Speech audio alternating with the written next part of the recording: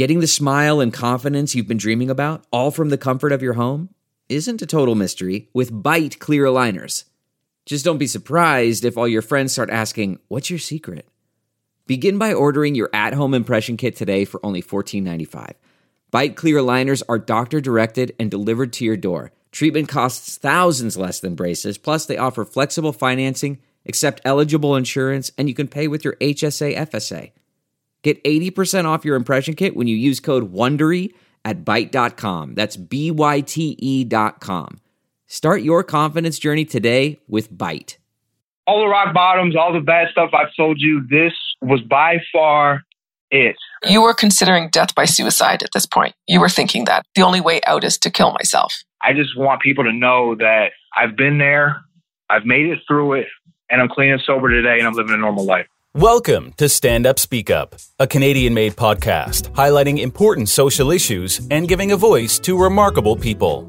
And by remarkable, we mean people like Devin Price, who, after a life of drug addiction and crime, is managing to break the cycle and get his life headed in a more positive direction. Here at Stand Up, Speak Up, it's our goal to raise awareness around social issues like drug addiction, which negatively affects so many people, most of which are never able to escape. We're thankful for people like Devin who are willing to share their story publicly, with the hope of preventing others from heading down the wrong path, and showing just how easy it is to fall into the trap, highlighting the need for awareness that drives what we do on the Stand Up, Speak Up podcast. Last time in part 1, Devin began telling us his life story. If you haven't heard that episode yet, it is a good idea to check it out first. When we left off last time, Devin had just told us how his lifestyle, making and dealing meth and running an escort service, all came to a sudden halt when he was pulled over by police with a car full of drugs. He ended up with a long list of charges, all which carried a maximum of life in prison. Now, as you know, Devin fortunately didn't spend his entire life in prison, and at the age of 29, he's recently been released and is starting a new life. We'll have an update on how that's going towards the end of this episode, but right now, we continue with Devin Price's story. So now you're being pulled over, and what are you thinking right now? Are you thinking, I'm done? This is it? Basically, I tried to load a rig up. I tried to load a rig up with 3 grams of meth and do it and just end it. But I wasn't able to. I didn't have enough time, which I guess saved my life because I knew it was it. You were considering death by suicide at this point. You were thinking that in your head, like the only way out is to kill myself. Yes. So you've lost hope and you're just thinking, this is going to go down really badly. Right. Because I know, I'm facing this. I know I still got all these warrants, this warrant in Ohio. So I just feel like I'm going to spend the rest of my life in prison. So I'm done. I'm going to go out. You know what I mean? I'm not going to let the system get me. I'm going to take myself out. Up until now, you've never gotten to the human trafficking side of a business before, right? You've kind of been solely drugs. Do you think that getting into that was already showing signs that you were getting out of control and that it was going to come down on you? I mean, that's a big step to take from drugs to trafficking. Right. Well, I was around it back here in Toledo. I knew girls that did it. So I knew the ins and outs of the business. I knew how to go about doing it. You know what I mean? I had been around it for enough years where I had the experience to know what to do, how to do it, how to go about doing it. And so that's how that started. Were any of those girls in love with you? No, they weren't in love with me. I was still, actually, my girlfriend was doing it as well. She was escorting herself. Correct. How did that come about? I mean, she's like an educated person, as you said, super beautiful, had a good job. Where did that come out of? Well, when she quit her job and just started using the meth with me, she just I guess you could say she was jealous of the other girls that were working and doing it. And she wanted to do it. And I never forced her. I didn't make her. She was just more or less like, if you're okay with it, then I want to do it. Where are her kids at this point? Her mother took the kids. Once we started using drugs real bad, her mom took the kids. Her mom at this point moved close to us in a different city in Virginia. So her mom took custody of the kids. I mean, what was it like to know that your girlfriend is having sex with other men? A lot of people ask me that, how do you allow the love of your life to have sex with other men? Yeah. And I put it as just like this, as it's just sex. She made a lot of money doing it. She didn't love these guys. It was just, you know what I mean? It was just sex. Sex is just sex. Then that's it. What kind of money did she bring in? Well, she was getting $400 for an hour. 400 for an hour. But $400 for an hour, and the guy would only stay 10 minutes. And how many clients could she have a week? 20. So she was making like $10,000 or $8,000 a week? Yes. And where was that money going to? Basically just drugs. We bought 2 vehicles. I had a 2002 Jeep. I had a 05 Chevy Lumina, stereo systems in both of them. We had the apartment. We had 2 big screen TVs. We had a lot of nice stuff. I had all brand new clothes.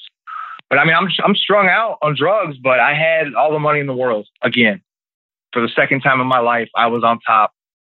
I was the man. For her, do you think she will ever be able to heal from prostituting herself? Like, do you think that's something that she'll never be able to learn how to deal with or get over? I mean, it's pretty traumatic for women once they leave that. It is, but I believe she can. She's really strong, and she has a really good head on her shoulders. And she wasn't like, a lot of girls get forced into it, and they have pimps.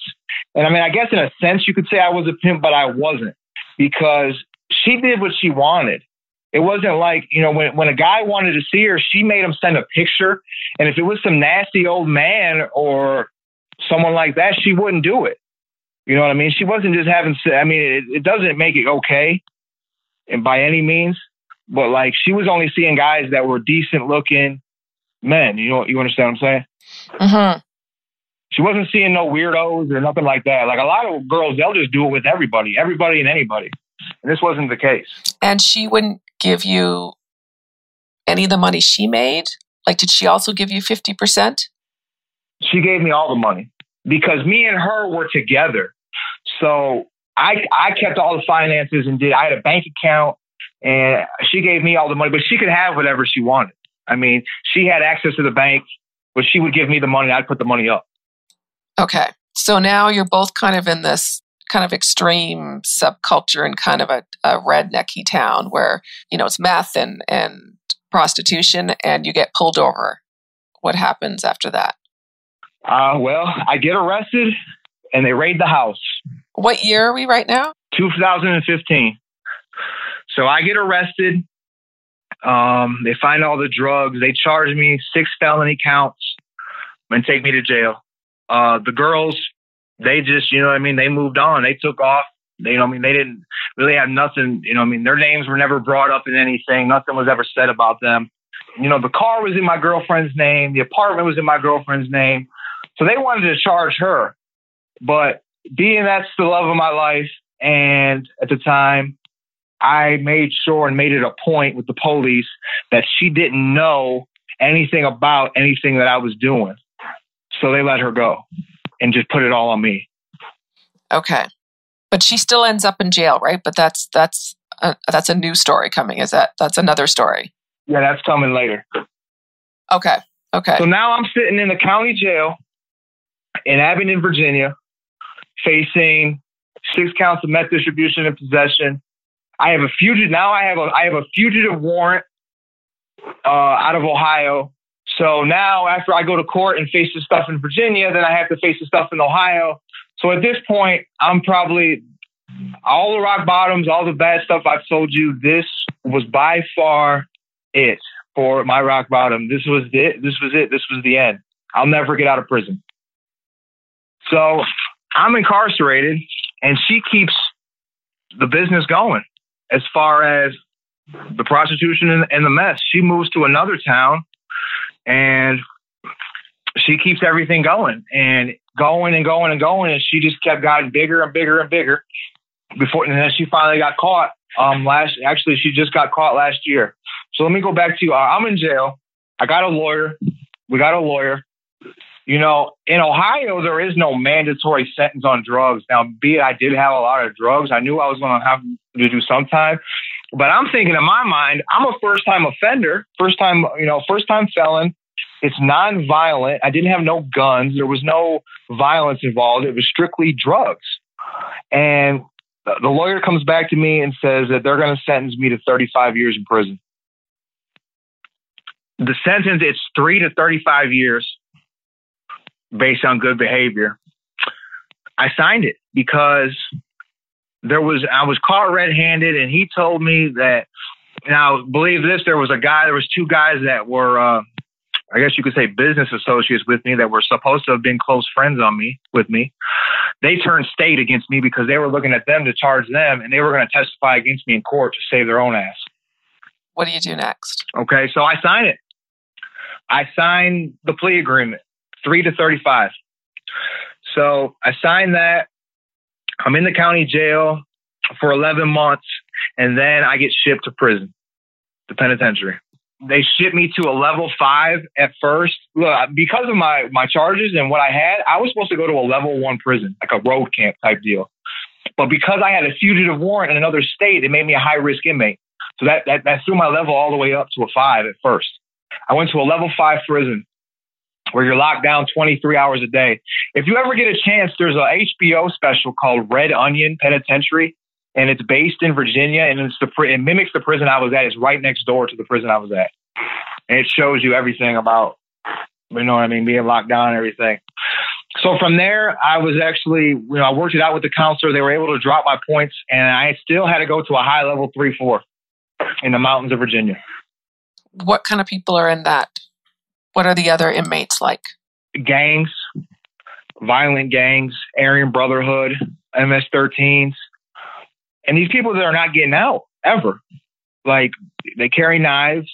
I've witnessed people get raped. I've witnessed people get stabbed. I've seen somebody get his ear bit off. I've seen people throw hot Vaseline on somebody's face and melt their skin off their face. I've seen a lot of bad stuff. What do the jail guards do? I mean, how do they kind of manage those situations, or do they let it happen? They just let it happen. They treat you like shit because they're country hick guys that just think that we are the scum of the earth being in prison. And that's how we were treated, like the scum of the earth every day. How do you know who you align with? How do you manage the jail politics? You stay out of them is how you do it. I never got involved in a gang. I was neutral.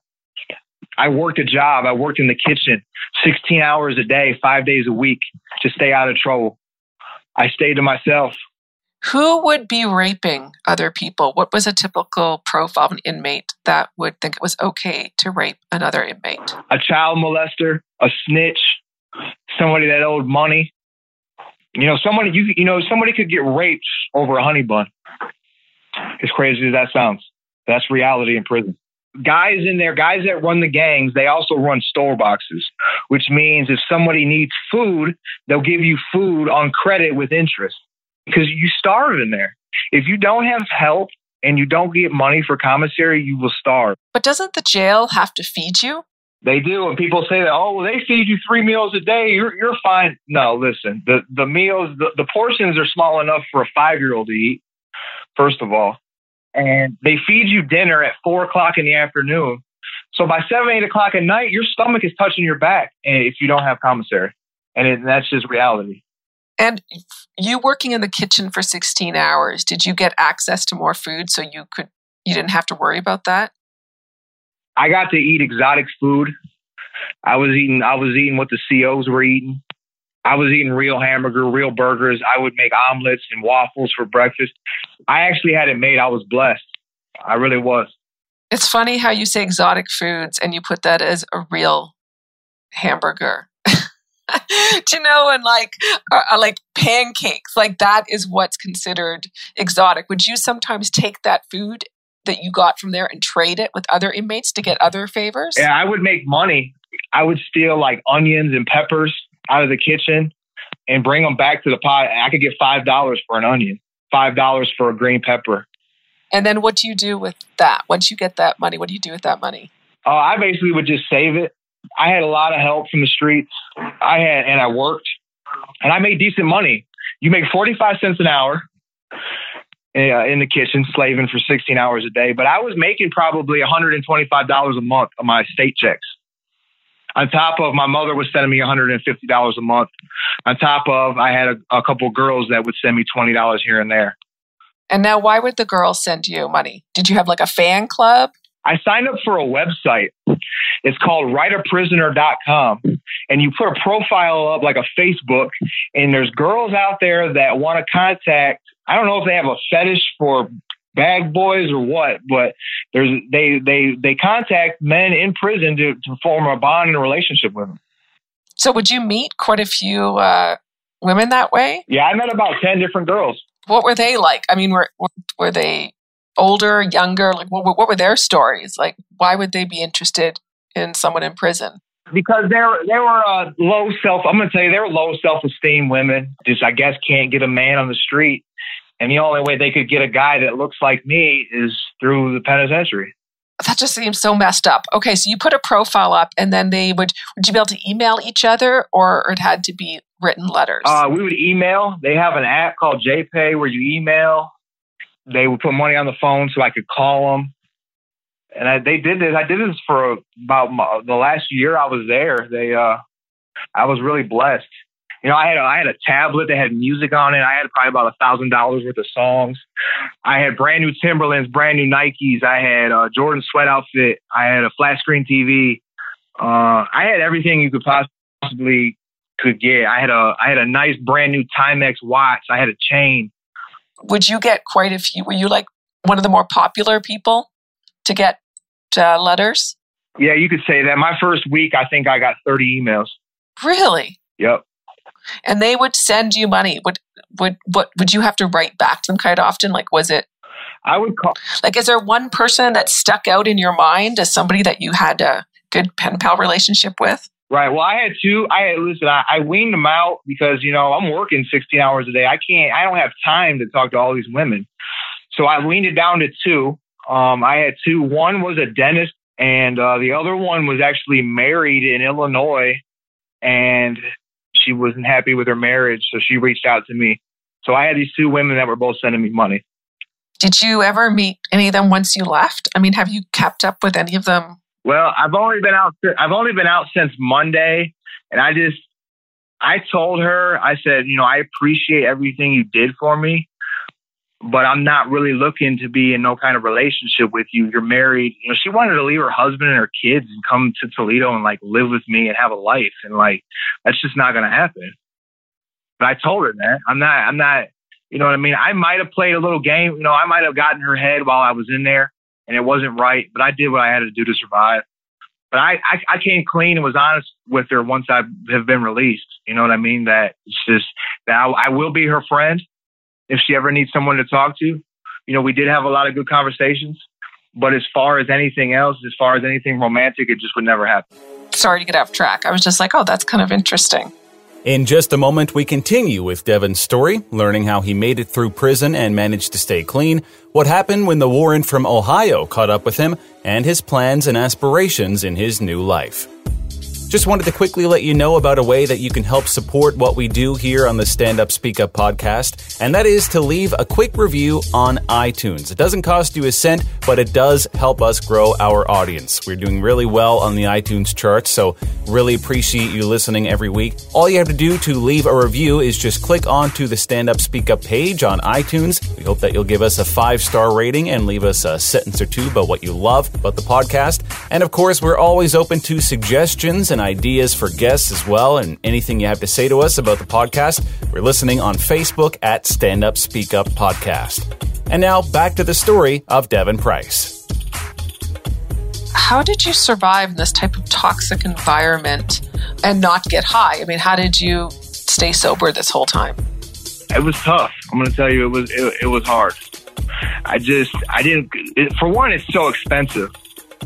And at this point, you know, I'm almost 2 years sober, and I finally had my mind right. I was going to meetings. I was going to a Narcotics Anonymous meeting on Monday nights. I had group I was going to. I basically just Honestly, the job is what kept me straight. If I wouldn't have had that job, I'd have had too much free time and I liable would have got caught up in a bunch of bullshit. And I'm glad I took the right path and worked. I worked hard. For 2 straight years, I worked hard. Just a quick interjection. I'm Zach Tolstoy, one of the founders of Stand Up Speak Up. Our podcast is just one part of the Stand Up Speak Up brand. We are supported by an online store of the same name where we sell a variety of artisan products. We have an ongoing blog series with over a dozen contributors, and we offer a series of interactive workshops. Throughout the different iterations of Stand Up Speak Up, our core message and purpose have always been the same: to create a site that allows our customers and us more opportunities to speak up about and support causes, organizations, and groups that we're passionate about, and that of course could use additional support. My mother and I have learned about allyship over the years from what feels like 1,001 places and people. We want to encourage members of this fantastic Stand Up Speak Up community to come along and learn with us. So along with our team, we created this workshop featuring videos, articles, and exercises that have really helped the two of us in our own journey towards allyship. Don't worry, it doesn't cost any money, and you don't need to make an account to access the information. We want to make our workshop as accessible as possible because we believe in our message and understand the importance of spreading awareness. The Ally Workshop is split into 8 parts, including interactive quizzes and helpful videos. It's intended to introduce you to new skills and courses of action in the world of allyship. The workshop is easy to use and can be done entirely on your cell phone, tablet, or computer at your own pace, with each of the 8 sections taking an average of about 15 minutes or so to complete, or a breezy couple hours on a Sunday afternoon.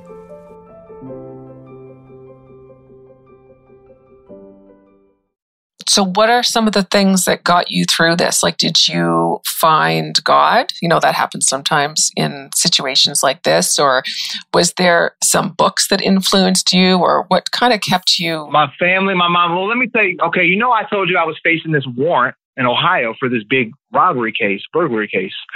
So the U.S. Marshals finally got wind that I'm in the penitentiary in Virginia.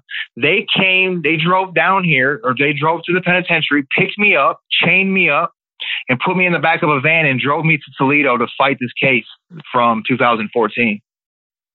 So I'm in Toledo at the county jail. My mom hired me a good lawyer, and I'm facing 2 to 8 years. I'm already serving a 3 to 35 in Virginia, and now I'm facing 2 to 8 in Toledo. Well, I'm there for 3 months, and we go through court.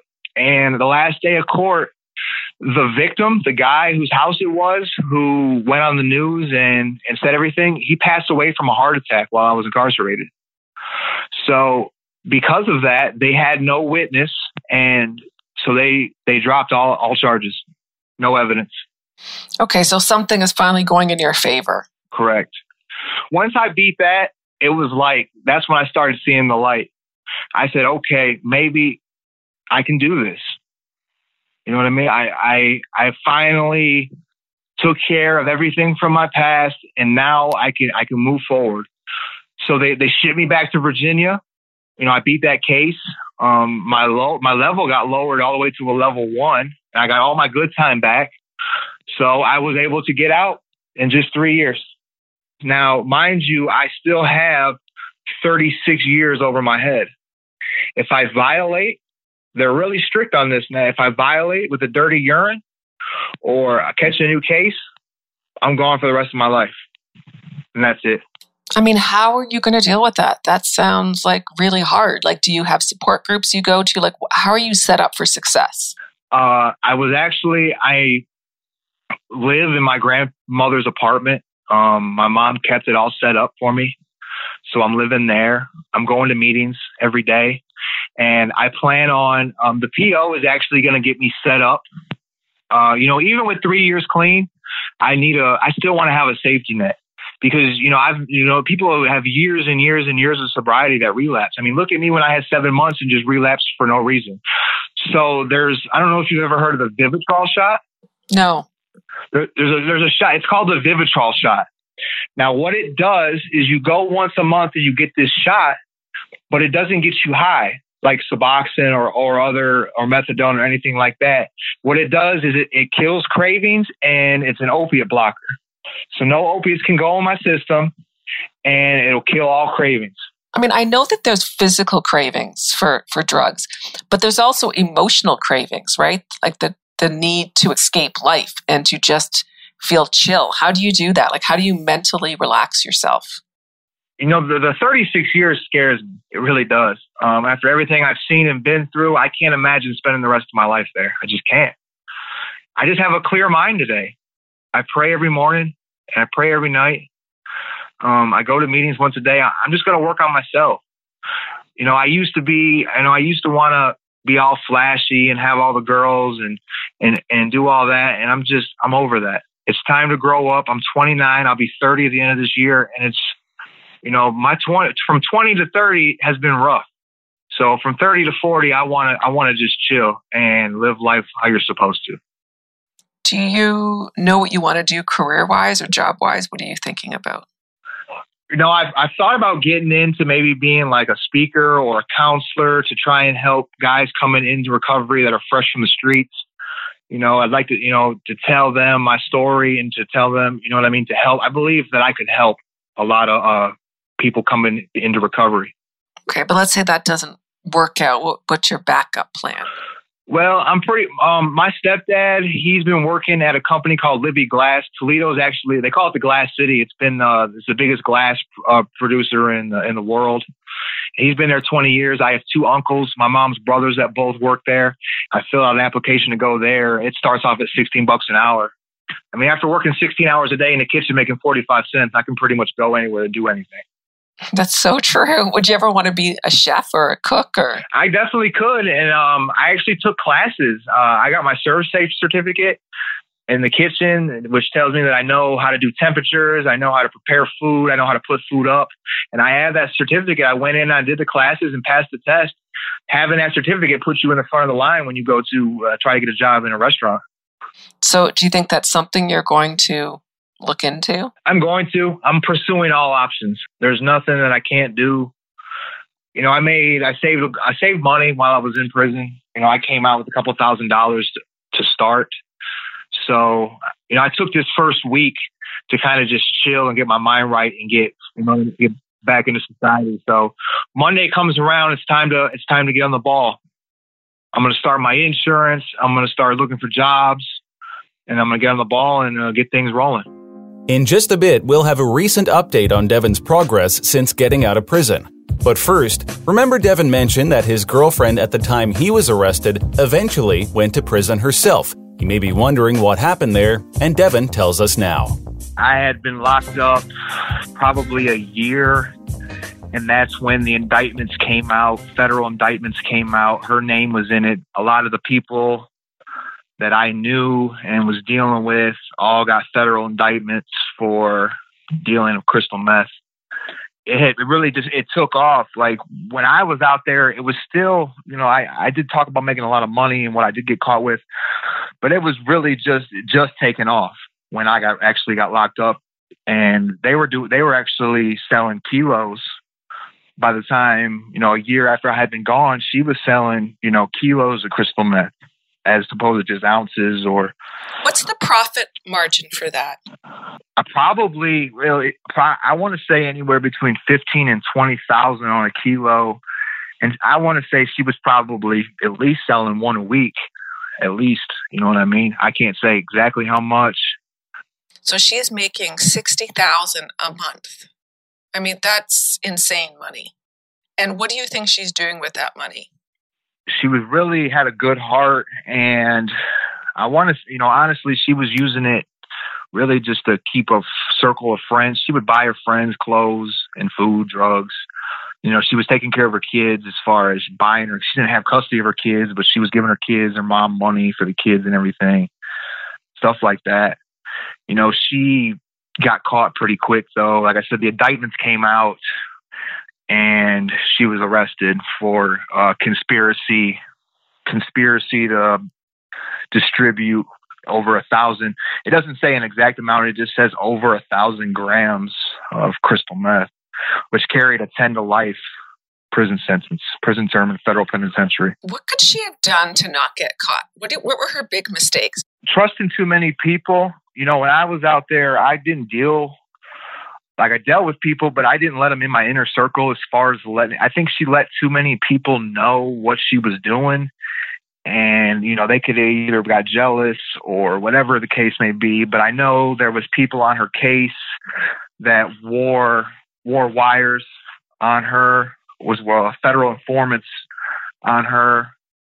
And so there was a lot of evidence against her. You know, this is a girl who, when I met her, never even had done a drug, to just 2 years later is selling kilos of crystal meth. Do you blame yourself for that, or you think it would have happened regardless? I do blame myself for it. If she would have never met me, I don't believe she would have ever been introduced to that life. Now, do I know that for sure? No. But I mean, most people don't just one day wake up and say, hey, I want to sell drugs. You know what I mean? It's not really something that just happens. Wasn't her ex-boyfriend, the father of her children, also an addict? He was an addict, but he overdosed and died when they were still young. But she had been in that. She was pretty much aware of that lifestyle. It wasn't completely foreign to her. And it wasn't foreign to her, and she seen the signs in me and definitely knew what it was. But I guess the love she had for me blinded the reality of what was going on, you could say. So now she's being indicted, and the FBI have been on her, right? Because they've been because she's made it quite obvious that she's in this business and she's making good money. So do they do a sting operation, or do they just arrest her? How does she? There was 27 indictments that came out. Her and just, everybody she dealt with, basically they came and got them all. The U.S. Marshals, they did basically like a sting operation in one day and got 27 people off the streets. She was facing 10 to life. Her mom is quite successful, right? So was she able to get her a pretty good lawyer? Yeah, she had a pretty good lawyer, but the way the feds work is they have a 98% conviction rate, the FBI does. So if they indict you and they come get you, they got you. It ain't just on a hearsay type deal. If they have enough, they know they have enough to convict you when they come and get you. So where she did have a good lawyer, but there really wasn't too much. So she was facing 10 to life.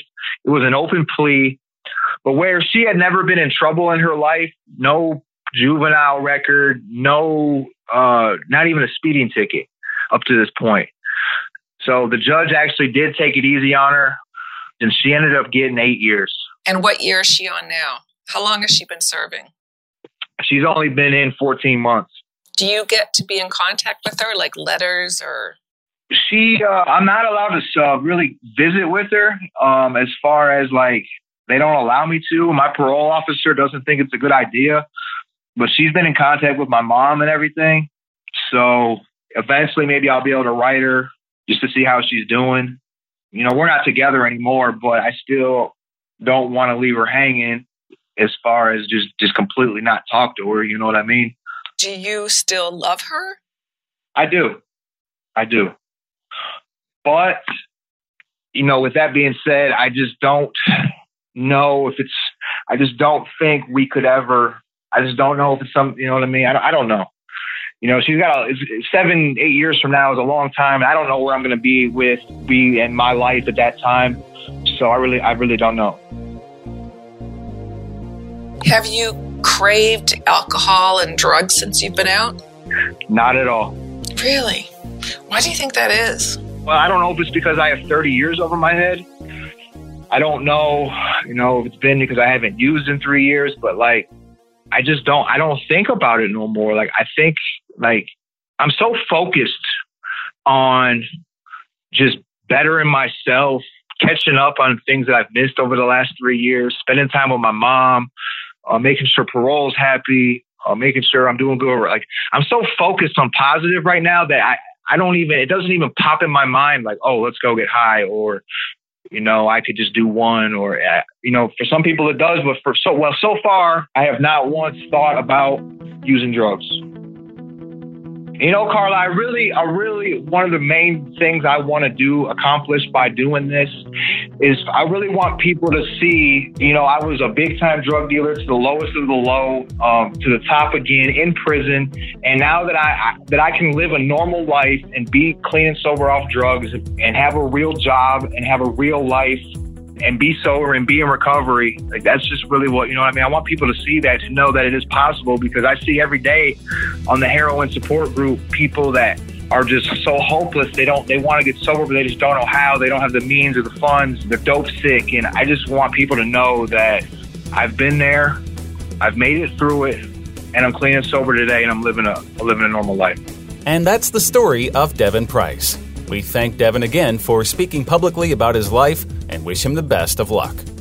We're not done with the Price family just yet, though. Devin's mother has a story of her own. Remember, he was raised by his grandparents as his mom suffered from drug use issues, which started after Devin's father left them. That's next time on Stand Up Speak Up. And today's show wrap-up starts right now. I'm sure I speak for everyone that listened when I say that I really hope that he's able to continue on the path that he's on. You get really invested in these stories. I feel it on a personal level now after just hearing and working with this episode. It sounds like he's on a great track. What can you tell us, Carla? Because I know you've been in contact with Devin on a weekly basis since you did this original interview and he was released from prison about a month ago. How's he doing? Well, he's doing really good. And I try to check in with him every few days to see how's it going. And he had a really stressful situation happen on the past weekend.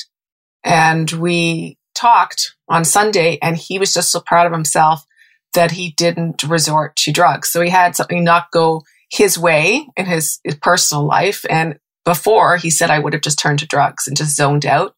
And this time I just worked through all my emotions and I just refuse to fall back into that pattern. And that was pretty amazing to hear, because life's not perfect, right? I mean, shit happens all the time. Bad stuff happens all the time. Now, he really hasn't been out of prison all that long, but has he found a job yet, or how's the search going? I know he's looking for one. Yeah, he has a job, and I think he'll be really good at it. It's in the car business, selling cars. I think he's a natural salesman. I think he has a lot of charisma. I think he's very ambitious. And I think he's really taking it with a really positive approach. It would be great if this was less of a rarity and more common with people that end up going down the path in life that he did. Of course, it would be good to not have that happen at all. But like we've discussed over the last, Devin and Howard's story as well, most of the time, people that start down that road, they don't really come out of it. Well, I think Howard and Devin, which I like about both of them, I think that they are able to still see past their upbringing. So they have like a real go-getter attitude. Maybe it's because they're both hustlers, right? Like to hustle on the street, you have to be pretty ambitious and you have to have leadership skills. There's one interesting thing that I wanted to bring up that we talked about this episode, or Devin mentioned to you briefly, that I thought was kind of interesting, and I was certainly intrigued to go look it up. But he talked about when he was in prison, he had been on this site, writeaprisoner.com. Oh, I know. I know. Crazy, eh? If anyone's not too familiar with this, like I'd never heard of it until Devin brought it up this episode.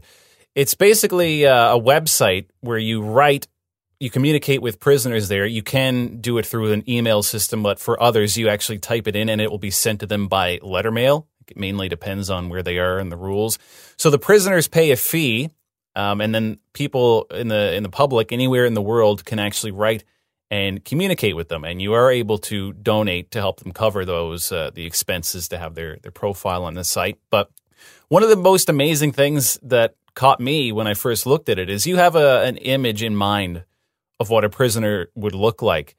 And there are plenty on that site who I was shocked. You look at them, it's like this person is in jail, and then look at their crimes and, for things like murder and serious crimes. And I just couldn't believe the photo of the person. I know. It just tells you, right? Like, can't judge a book by its cover. And that means in the positive and in the negative, right? I mean, there's a lot of people walking around that are criminals but look like everyday people. And then there's a lot of people that look like criminals and are really good people. Yeah, and I'm not trying to downplay the sadness of the situations that led them there, but I couldn't believe it. I was floored looking around that site. So do you think you're going to write to get some pen pals in jail? Honestly, I wish we could write them all, because I had so many men and women open just looking at their stories and their profiles, and it's overwhelming to a point, because I just wish we could write them all. I know, it's interesting. Well, and I love it how Devin's like, yeah, well, girls that normally wouldn't get to talk to me get to talk to me because I'm in jail. Yes, now I was laughing at that. I was like, I'm sure he's such a womanizer, right? He probably gets on the phone and he charms them. Well, he did admit that he may have been a little misleading to some that communicated with him and provided him money, which... He's a hustler, right? That's what hustlers... And he's a charming hustler. I think what he said was he did what he had to do to survive. Yeah. I'm not condoning it, but I'm just saying, yes, he did admit that on the show. Yeah. And I don't know if that's an underlying purpose of this site. I'm not really sure, because you don't have to send them money for their but you can, and you can even buy them things like books, etc. But like Devin said, he had people sending him money in prison. So I don't know if that's kind of why everyone is on this site, let's say. I don't know. I think it comes out of loneliness. I mean, you know, our podcast guest, Lee Meller, we've had him on a few times, and he's got a PhD in, I guess, like serial killers, psychopaths, and he writes to a lot of them in jail because he studies them and he's fascinated by them. And, he says that some of these people that have had horrific crimes get tons of letters from women that know that he's like raped and killed like 20 women, and they're still writing to him. You almost wonder, like, okay, do they have some type of fetish, or do they think they're going to save this person, or do they just feel so much empathy? Yeah, and that brings me back to where I was saying I wish we could write all of them. I'm hoping that because this site exists, it seems very popular. I do hope that these people on there are getting lots of letters. I know, because it would be so lonely in jail. That's one of the things that Devin and I talked about quite a bit, and Howard and some of the other guests that have been in jail that I've, spoken with.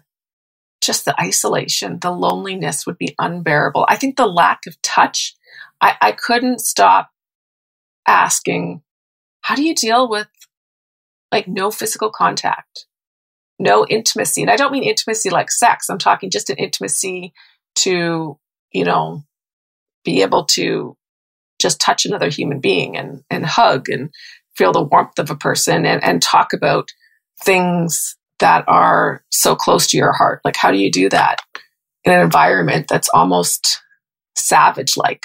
One of the things on this site, the big things that obviously doesn't get you hugs, but they say that having communication with the outside world and socializing has a positive effect on the inmates and increases their chances of actually readjusting properly once they get out. And of course, the loneliness thing, there's really nothing to look forward to in there. So it's quite a process, because I was trying to communicate with a guy that went to jail. He was a doctor that went to jail for fentanyl, selling fentanyl patches and everything. And so I wanted to have him be a guest, just because his life is very interesting. He was like upper society in our area of Toronto, and then all of a sudden in jail. And I had to, write the letters, mail them, and then he would write me back a letter, handwritten, in the mail. And it's like a lengthy process, because I thought by the time it gets to him, that's 2 weeks. By the time it gets back to me, it's another 2 weeks. My son was like, Mom, why do you have a letter coming from the Kingston Penitentiary? I'm like, oh, just one of my friends. It's interesting. The site isn't just for that, because they actually offer a bunch of different programs. Like they have a resume and back to work service. They have a books program where you can donate books and some other ways to help. Even if you didn't want to connect with someone directly, you can just kind of donate, and they have money that goes towards helping inmates. So it's really interesting. I got to say, I'm glad that it exists, and it's been around for years, so it's doing well and providing a good service. Yeah, okay, you'll have to put that link in so people can go and... Yes, we will put writeaprisoner.com in the show notes, and perhaps you'll find someone there you might want to send a letter to and brighten their day. So we're done with Devin sort of, because we have a new guest coming on next time whose story intersects with Devin's, you could say, because it's his mom. So you know about this now, Carla. Can you kind of tell us where this is going as we move on to Devin's mother, how their stories will connect, and a little bit about her story?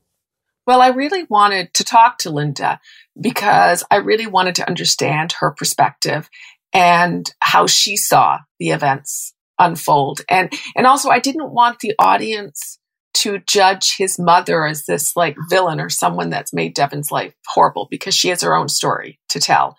So I really wanted to talk to her first about her relationship with Devin, but then I wanted her to go right into her past and start from the beginning. And how did she end up in the scene of drugs and being in abusive relationships and not holding down jobs and stealing stuff from her parents, and just and what was Devin exposed to? So what are some of the things that Devin saw when he was really young that perhaps made him a little bit of who he is today? And Linda goes into some really traumatic events that Devin witnessed.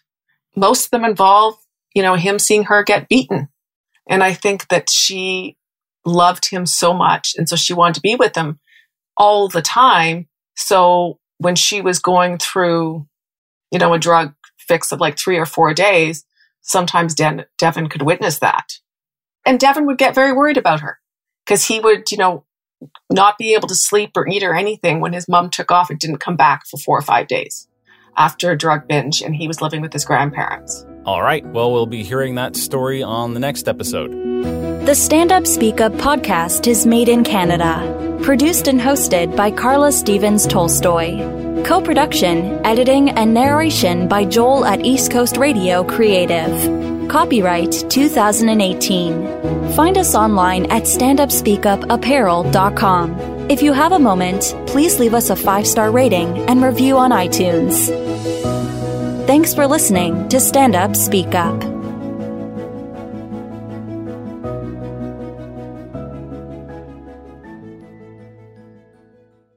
I'm Jeff Woods, and I'm shining a light on music and the rock stars who make it. He just was one of those people, he stood out. He was a magic guy. He really was a magic guy. We all have faults. He had the same amount of faults as we all had. This was before Led Zeppelin. Robert was full on. I mean, he was Led Zeppelin without the band behind him. He had the hair, the jeans, the whole thing, and he was amazing. The Records and Rockstars podcast, heard around the world and yours to hear wherever you get podcasts. All the episodes from JeffWoodsRadio.com.